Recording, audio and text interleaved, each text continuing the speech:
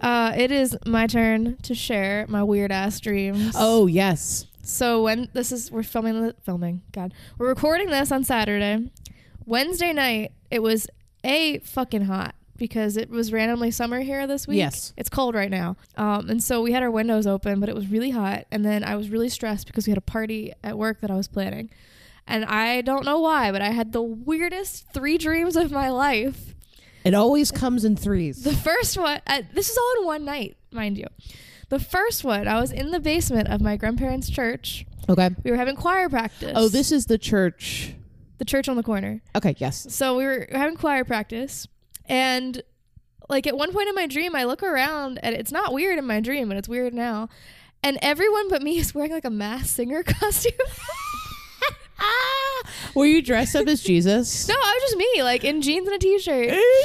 We're on these like risers in the church basement.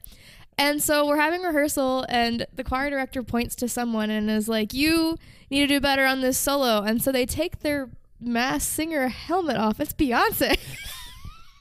First off, how dare that choir director? The second dream, on Thursday morning, my friends and I decided we didn't like the CrossFit workout. Yeah. So we were skipping CrossFit and doing our own workout in the gym. And so we had decided that, like, before I went to bed, that we were still meeting at 5:30 to do our workout. So in my dream, I accidentally slept till noon. Uh-oh. And I was supposed to be like at work doing stuff for this event. I was supposed to be meeting them at the gym. So in my dream, I flipped my phone over and I have all these angry messages from Gretchen that were like, how dare you skip our workout? I'm never working out with you again. Don't even bother coming to CrossFit tomorrow because I won't be your partner. And so I sit like bolt upright in the bed. I'm like, did I set my alarm? Oh, fuck. And I flipped my phone over. It's 3 o'clock in the morning. I was like, oh, we're good. We're good. I did not sleep till noon. Then the last one, you know, the last one's the best one. So you know what? In a dream, things are so real and make so much sense. Yes. It feels so real until you wake up. So in this dream, Zach and I lived in some kind of like workers village for some company we worked at. So we had like a tiny house. Okay. And we were apparently getting divorced. So we started fighting and screaming at each other. And he was like, I'm going to get my own pod house. And so he moves. And then the whole dream, I'm like trying to go through a divorce while we're fighting and like dating someone else. And I'm like, it's not my husband. I want my husband back. And so I go to his house to go talk to him. And we're like screaming and fighting, which, please mind, we have never had like an all-out fight in our entire lives. But it felt so real and felt like something that would happen. And he's like, I can't believe you just abandoned our child like this. Child? And like the camera pans over to a high chair and it's it's Grogu.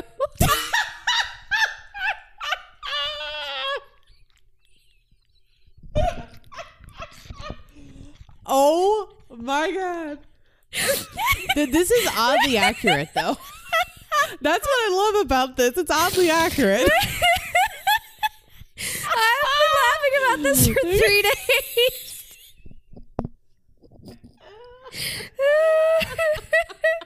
That's a good one.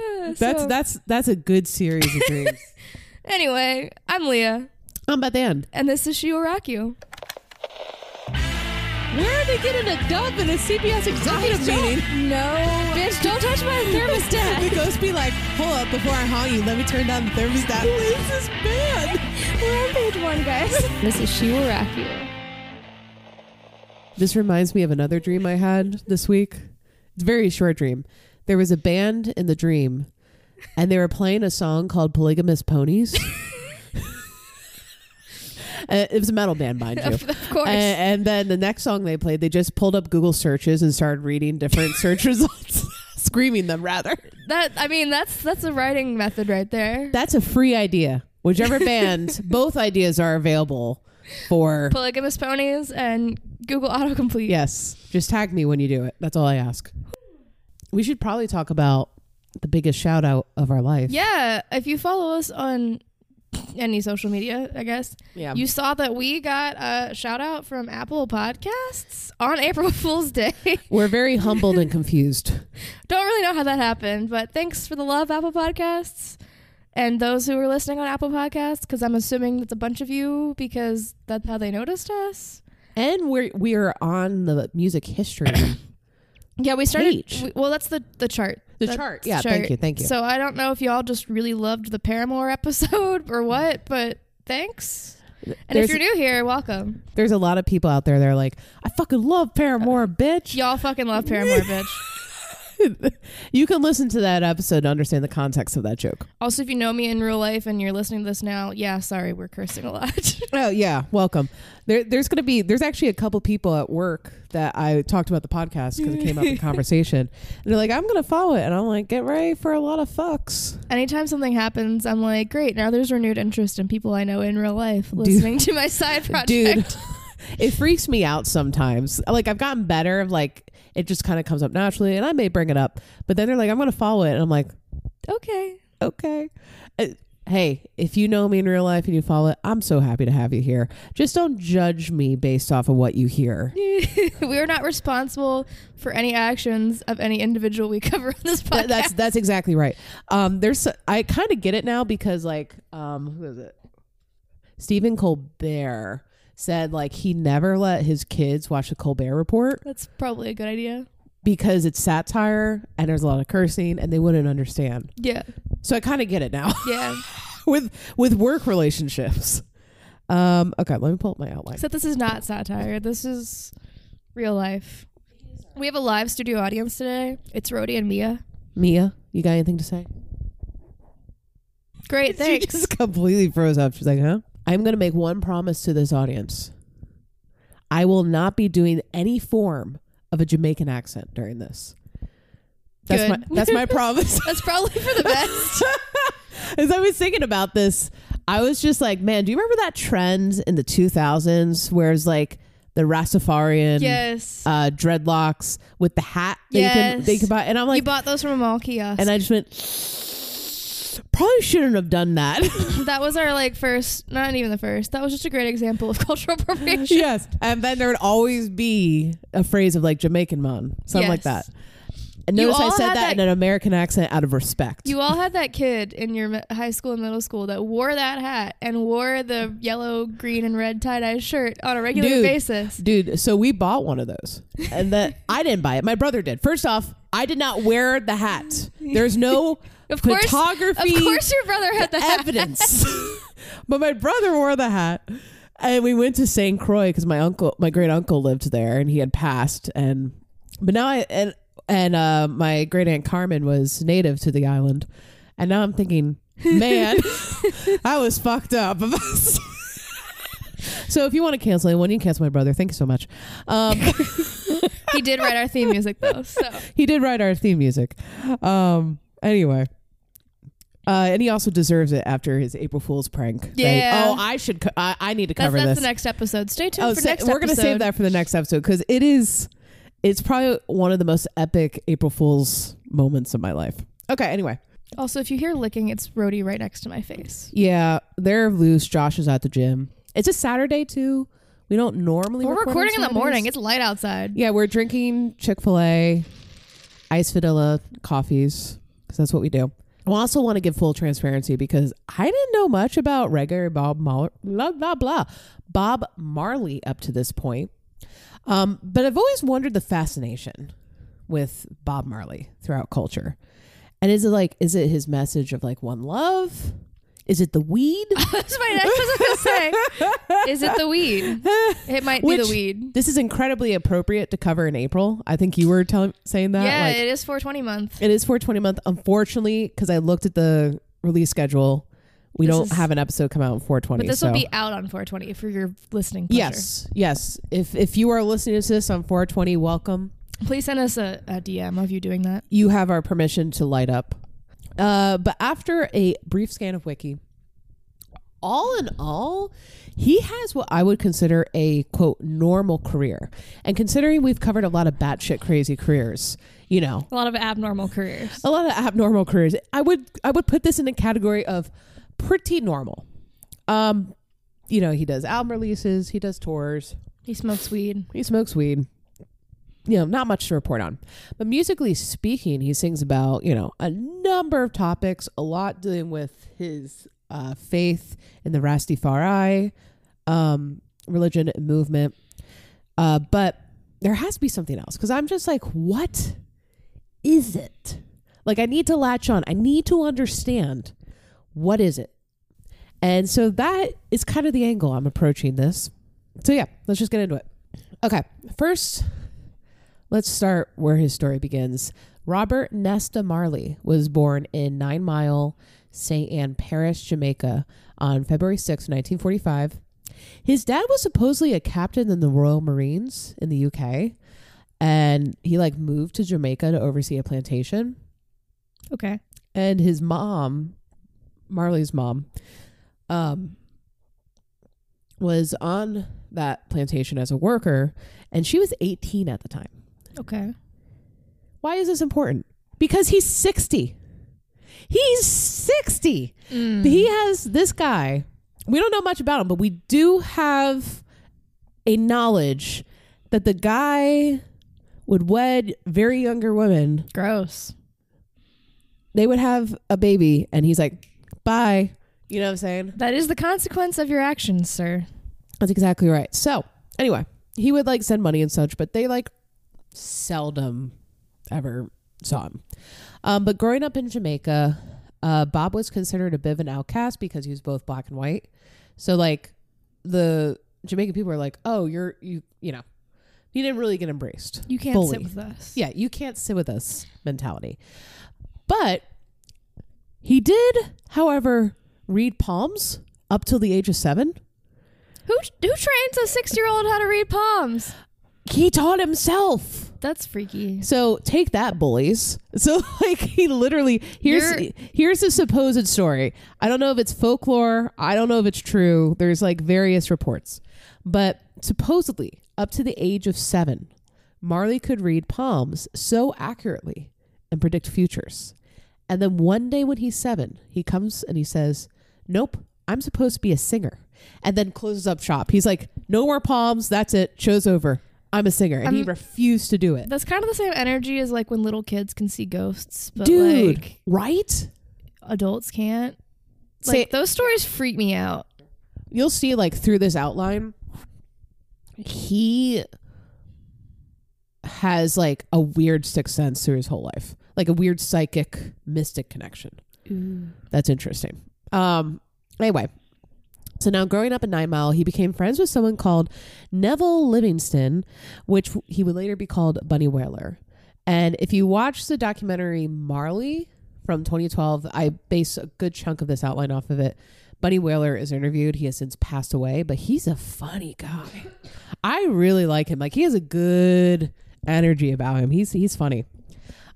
So Marley and his mom, like him and Bunny, they became really good friends.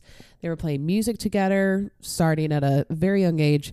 And him and his mom moved to Trenchtown in Kingston. But Marley's mom and Bunny's dad get together and have a daughter. Aww. So now Bunny and Bob They're are now siblings. Yeah, there's now step siblings. That's which cute. I think is really cute. So now they're living together and they're doing music, and they would listen to like R&B and ska and all that kind of stuff. Trenchtown was a hard place to live, according to Bob, but Bunny Wailer in the documentary said Marley, his guitar was his way out of the hard places. So I think like much of his teenage life, like he was going through these hard places. He was in school and he just like, once again, this kind of drive in him. He was like, I'm going to quit school and play music. And so that's what he did. He tried to become a solo artist, wrote some songs. They didn't really go anywhere.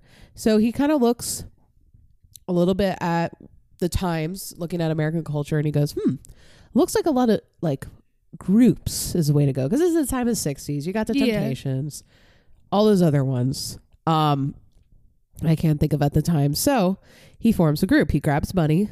They grab a friend called Peter Tosh, and they form a music harmony group. At first, they went by the Juveniles, then they went by Wailing Rude Boys, and then they finally went by the Wailers.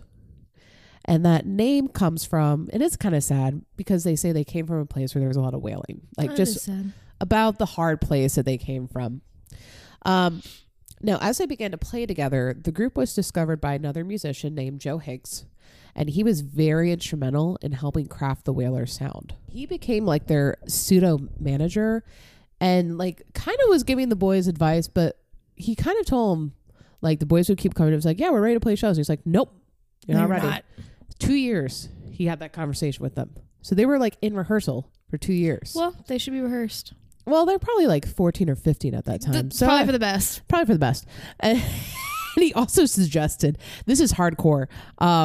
He also suggested to the boys, you need to conquer your stage fright before you start, performing in front of thousands of people. So he told them, go to a cemetery at 2 a.m. and play for the spirits there. So you conquer your stage fright. And that's what they did, and it worked. Their first hit was Simmer Down in 1964. It was a pretty big hit in Jamaica at the time. It led to the release of their album called The Wailing Wailers, which sounds like a hockey team. The Wailing Wailers. The logo's a whale. I think the Carolina Canes, I think their minor league team is a whale, if I recall correctly. Anyway, the album was a combo of their songs and covers from other 60s boy group bands at the time in America. Now, I think this is interesting with Jamaica at the time because I was watching this documentary and they really talked about what was happening in Jamaica. So in 1962, this is the path to getting to reggae. There was a Jamaican independence that I think British, like they were no longer with the British. Sounds right. That's what I always assume anyway. Jamaica. If it was owned by another country, it was probably Britain. Jamaica wanted music that represented them. And so it was first reggae. It was the creation of reggae, but it was kind of in beta was ska. And ska encapsulated traditional Jamaican music and was trying to be the opposite of what other countries were playing. So they purposely didn't want to do what America was doing. They didn't want to just take American music and make it their own. Yeah. You know what I'm saying? Same with Britain. Same applies. And that's what other countries would do. And that's understandable because that's the most commercialized music. But they said, no, we want to do something different. We want something that's uniquely Jamaican. So they had ska elements with that traditional Jamaican music. And then they would do something where they would play beats on the offbeats. So add that, dun, dun, dun, dun, that ska noise, you kind of hear it. And that's what gives it its signature sound. So these songs that were coming out in the 60s, they were kind of post doo-wop time, So imagine them slow down a little bit, those unique Jamaican harmonies, and then they're just on that offbeat. So it just changes the song. So that's what they would do on the Wailing Wailers. It's really cool. I like that they were yeah, sure, we'll play that, but we're going to play it our way. So reggae is to ska what K-pop is to real pop. You don't need to just bring that kind of energy in this outline, okay? Did you see the moment I had that revelation? I did. I saw something change in your eyes, and I was wondering what stupid shit was going to come out next. So, am I wrong? We're just going to move on from that point. I'm sorry, ladies and gentlemen. Anyway, so how do we arrive at that quintessential reggae sound? So in this documentary, they were talking a little bit of that timeline, so to speak. And it really comes from how the guitar is strummed. That's what makes it different. Because it's this specific kind of noise. You probably already know it in your head. It's also slowed down. It focuses more on drums and bass to have their moments. That's kind of the backbone of all of it. Another element to the reggae sound, I would argue, especially for Bob, was his religion. So it starts with Rastafari religion, which is, believe it or not, an offshoot of Christianity, which I didn't know. Me neither. It's actually very interesting because I, of course, went on the wiki rabbit hole for this. So according to Rasta teachings, a lot of the Bible takes place in Africa, which I have heard that argument before. There is, I will say, some not archaeology, anthropology information linking to that. So they may be onto something. But that also includes the Garden of Eden, which I could totally understand. That makes sense. That makes sense. But they believe that the reincarnation of Jesus Christ was the emperor of Ethiopia. His from the 1930s, his name was Haile Selassie. Something with like in the Bible, it says that the reincarnation of Jesus, like the second coming, will be from the house of Solomon and David. And that's what this guy, he was in the Solomonic line. Okay. So Jesus may have already came and we were just late to the party. But so it's an interesting thought. We were too busy colonizing. Yeah, we were just like, we just said, what's that, Ethiopia? Check on the... We own that. Okay, cool. On the list. Thank you. Anyway, please ignore our colonizer jokes. We're just traumatized as much as you guys are. So at 19 years old, like right around there, Bob made his conversion from Catholicism to Rastafari and was a devout the rest of his life. And it would just be the concept of numerous of his songs. There's also a very big teaching in their religion of just peace and love and unity is very big. They're also a political movement at the same time. So that is also where it's rooted. This is also where he is known for his marijuana consumption, or ganja, as they call it in the religion. And it is actually a sacred herb in the Rastafari religion. They believe that when you smoke the herb, I think Marley is quoted like the herb reveals itself to you. Like it's part of their meditation process because they believe it unlocks that side of your spirit. Interesting. Yeah. So, also another important part of Rastafari religion is dreadlocks, which is another sacred element. So in 1966, Bob meets, probably a little bit prior, Bob meets a woman named Rita. They get married. He's 21 at the time. And then I think just him, I don't think she was with him. He moves to Wilmington, Delaware for a little bit because his mom had moved there a few years prior. So he went and worked like night shifts, making some money. And then he returned to Jamaica and he started working really hard to get like Wailers music where he believed it would be. So first the band formed their own record label called Wailing Sound. I think eventually it would turn into Tough Gong, which I do know they did start Tough Gong. Pretty sure that's where the transition came from. And from like 1968 to 1972, the group is just working on coining this signature sound. They're traveling to Jamaica, US, and the UK. They released their second album in 1970, which was like, I think the first time they released the other album was 1965. This album is called Soul Rebels. It was the first time it was released outside of Jamaica. In 1972, Bob and the Wailers, I'm pretty sure the Wailers were with them, had moved to London. Bob considers London a second home because his dad was there. I think it was also around this time that Bob realized he had a stepsister from good old dad. And they found that out. This is actually interesting. Rita was dropping off some laundry at a laundromat and the person had the last name Marley, and then they made the connection that they had that Bob and her had the same dad.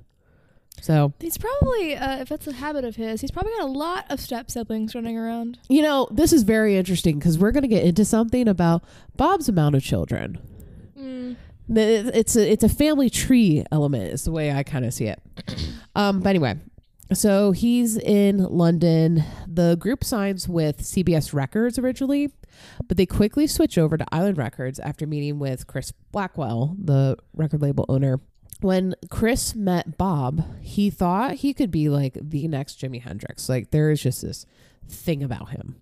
So he gave the group £4,000 in advance. The group uses that money to get to Jamaica.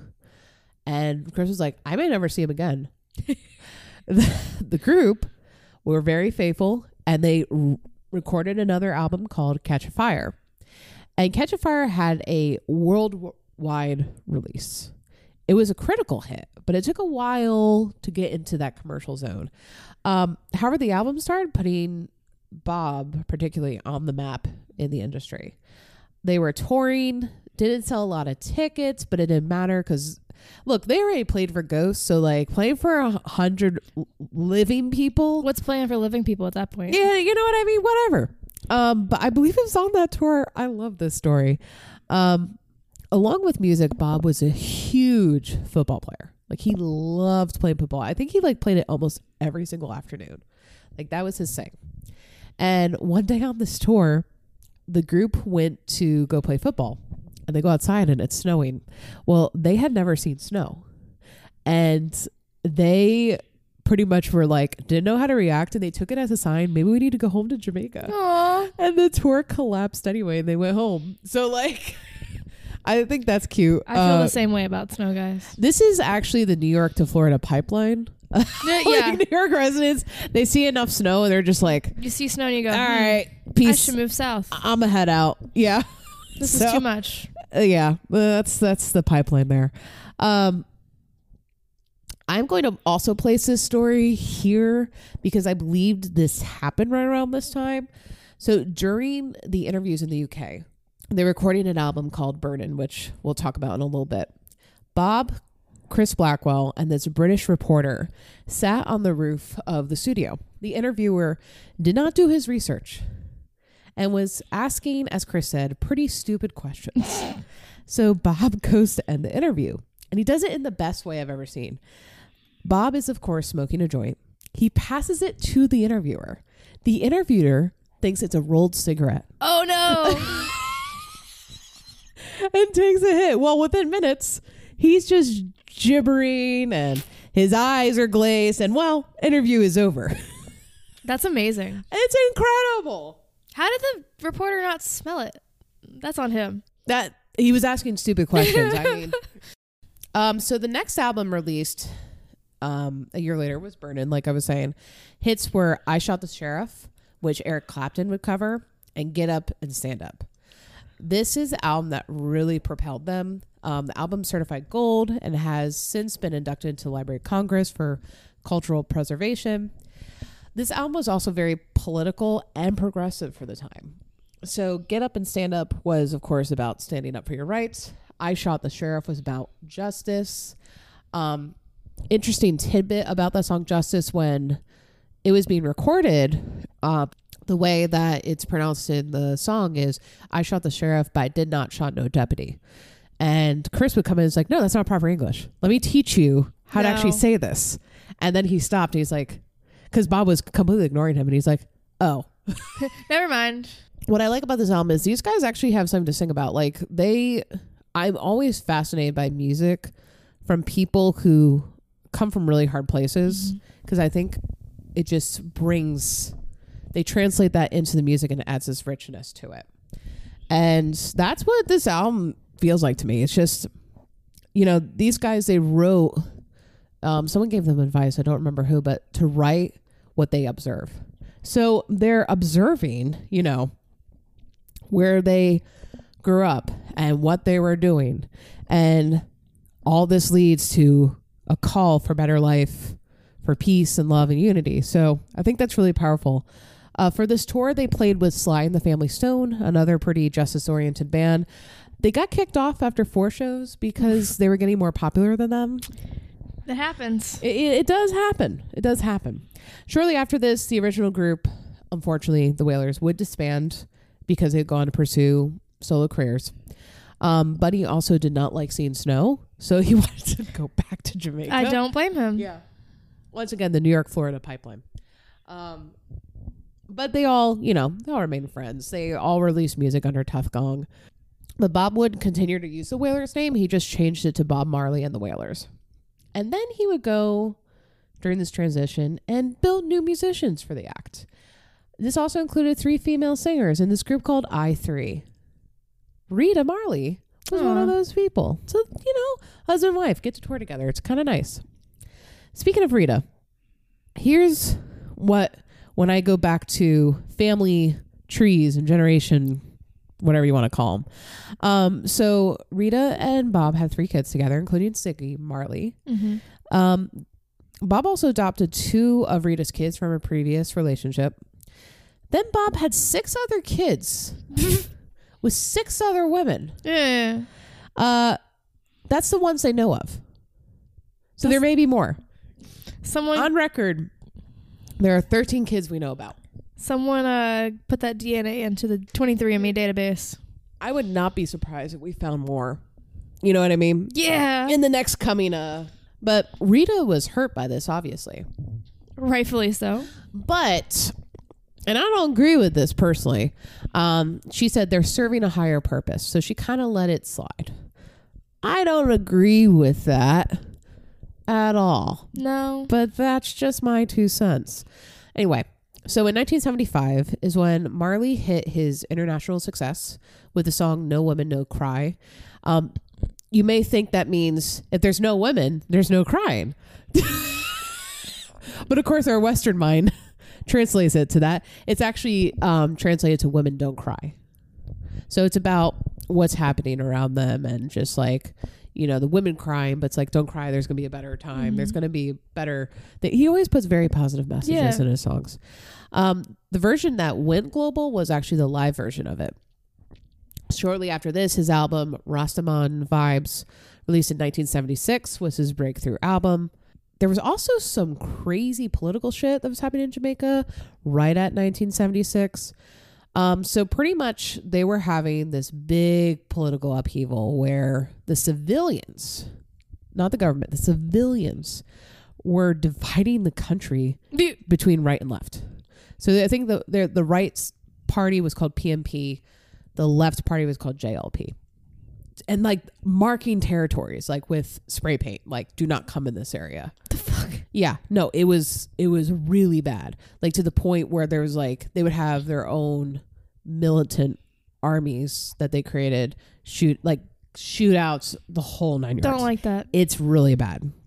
So we're going to fast forward to, I think this is 1978 when this happens, but the prime minister decides, let's put on a free concert to really get people like united here.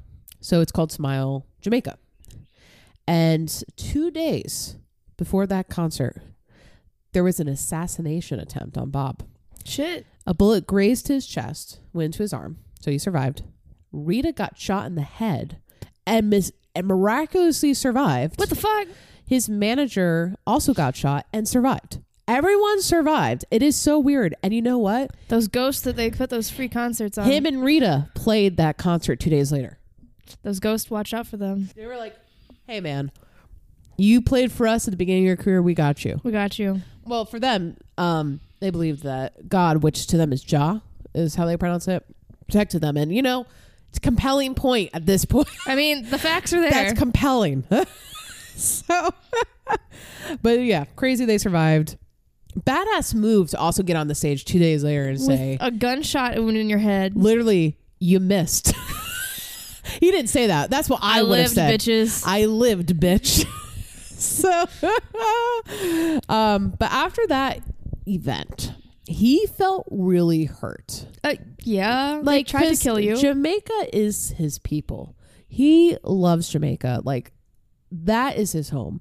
And he felt like kind of betrayed. And so he went to this self-imposed exile to London for 2 years. So remember when I told you there's just something about Bob? This is kind of where it starts coming ahead because, like I said, I think he had this weird mystic psychic. Who knows? It could be some scientific base. I have no clue.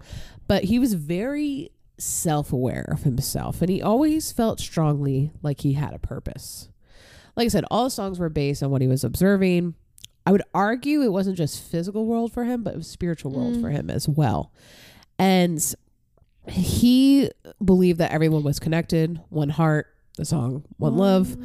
And that message of peace, love, and unity was easily translatable across anything you believe. With that said, in 1977,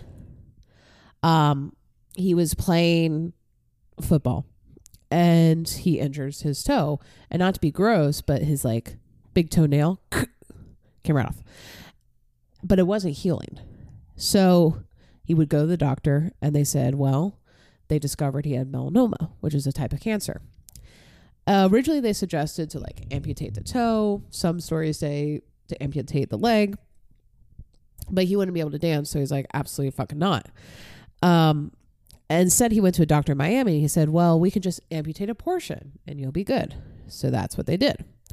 But after this, he continued to perform and write and came out with these like really profound and spiritual works. The album Exodus came out, which was about him being exiled and kind of playing with that. It was #1 in Jamaica, top 20 hit in the UK. It's also, in hindsight, in 1999, Times called it like the album of the 20th century, and it's number 71 on the Billboard 500 list. 500 greatest albums of all time by Rolling Stone.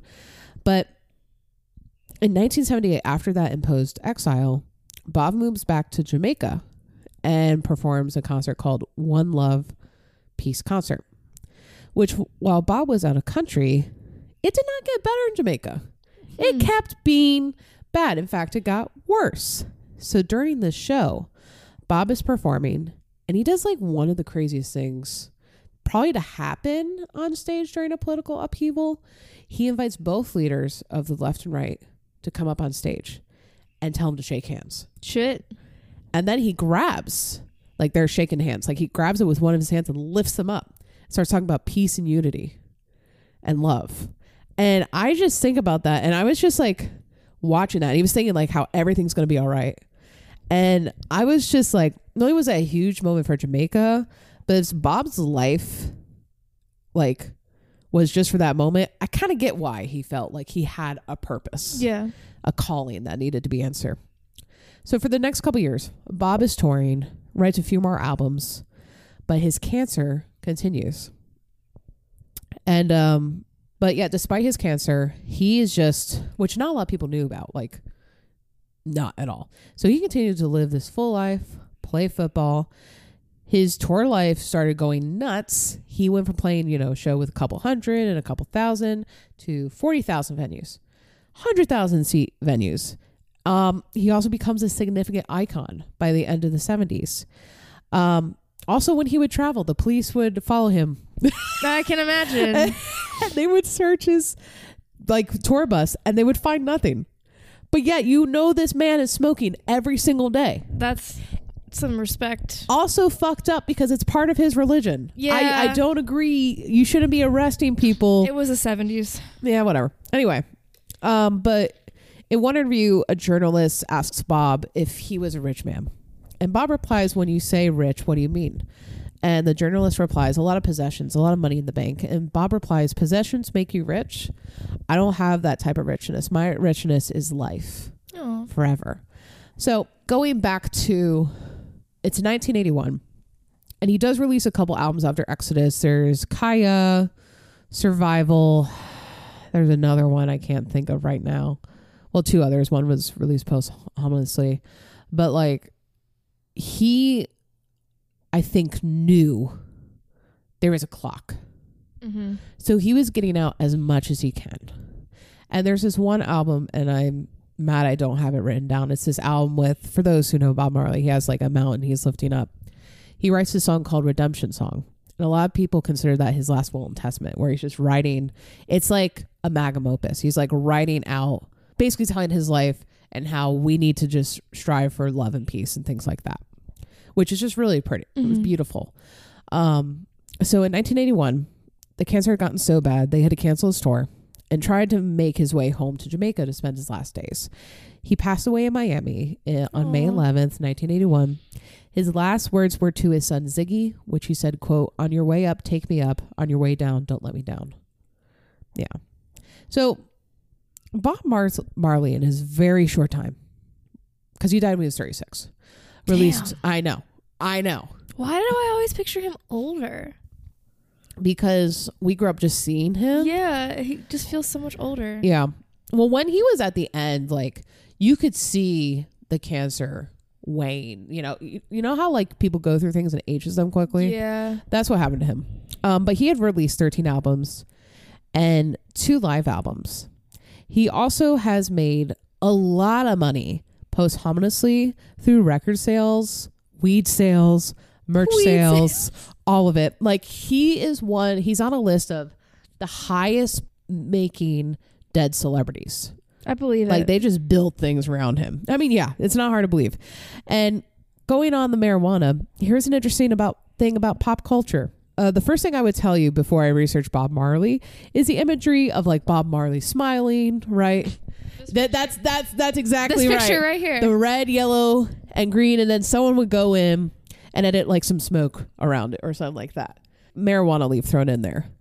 And I'm not going to lie to you guys. That's probably going to be the the new episode graphic, because I got to get you fuckers pulled in somehow. That's exactly right. That's what the graphic is going to be, just to let you know. But he's so much more than that. And I'm glad I had a chance to really get to know who he is through this research. Like, make no mistake, the dude was a serial cheater. I made excuses for it, which I am not down for.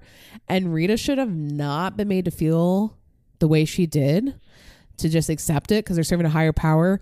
People in churches and religion make this concession all the time. Stop it. It's annoying as fuck. Knock it off. But Bob can be credited to sowing like political dissonance through peace and love, which I think is really powerful when people can tap into that. Yes, ganja and weed was an important part of his life and his religion too. But he's so much more than that. And he was just putting these really good messages out into the world. And whether you agree with his religion or not, he chose to hold up love for his legacy. And I think that's pretty cool.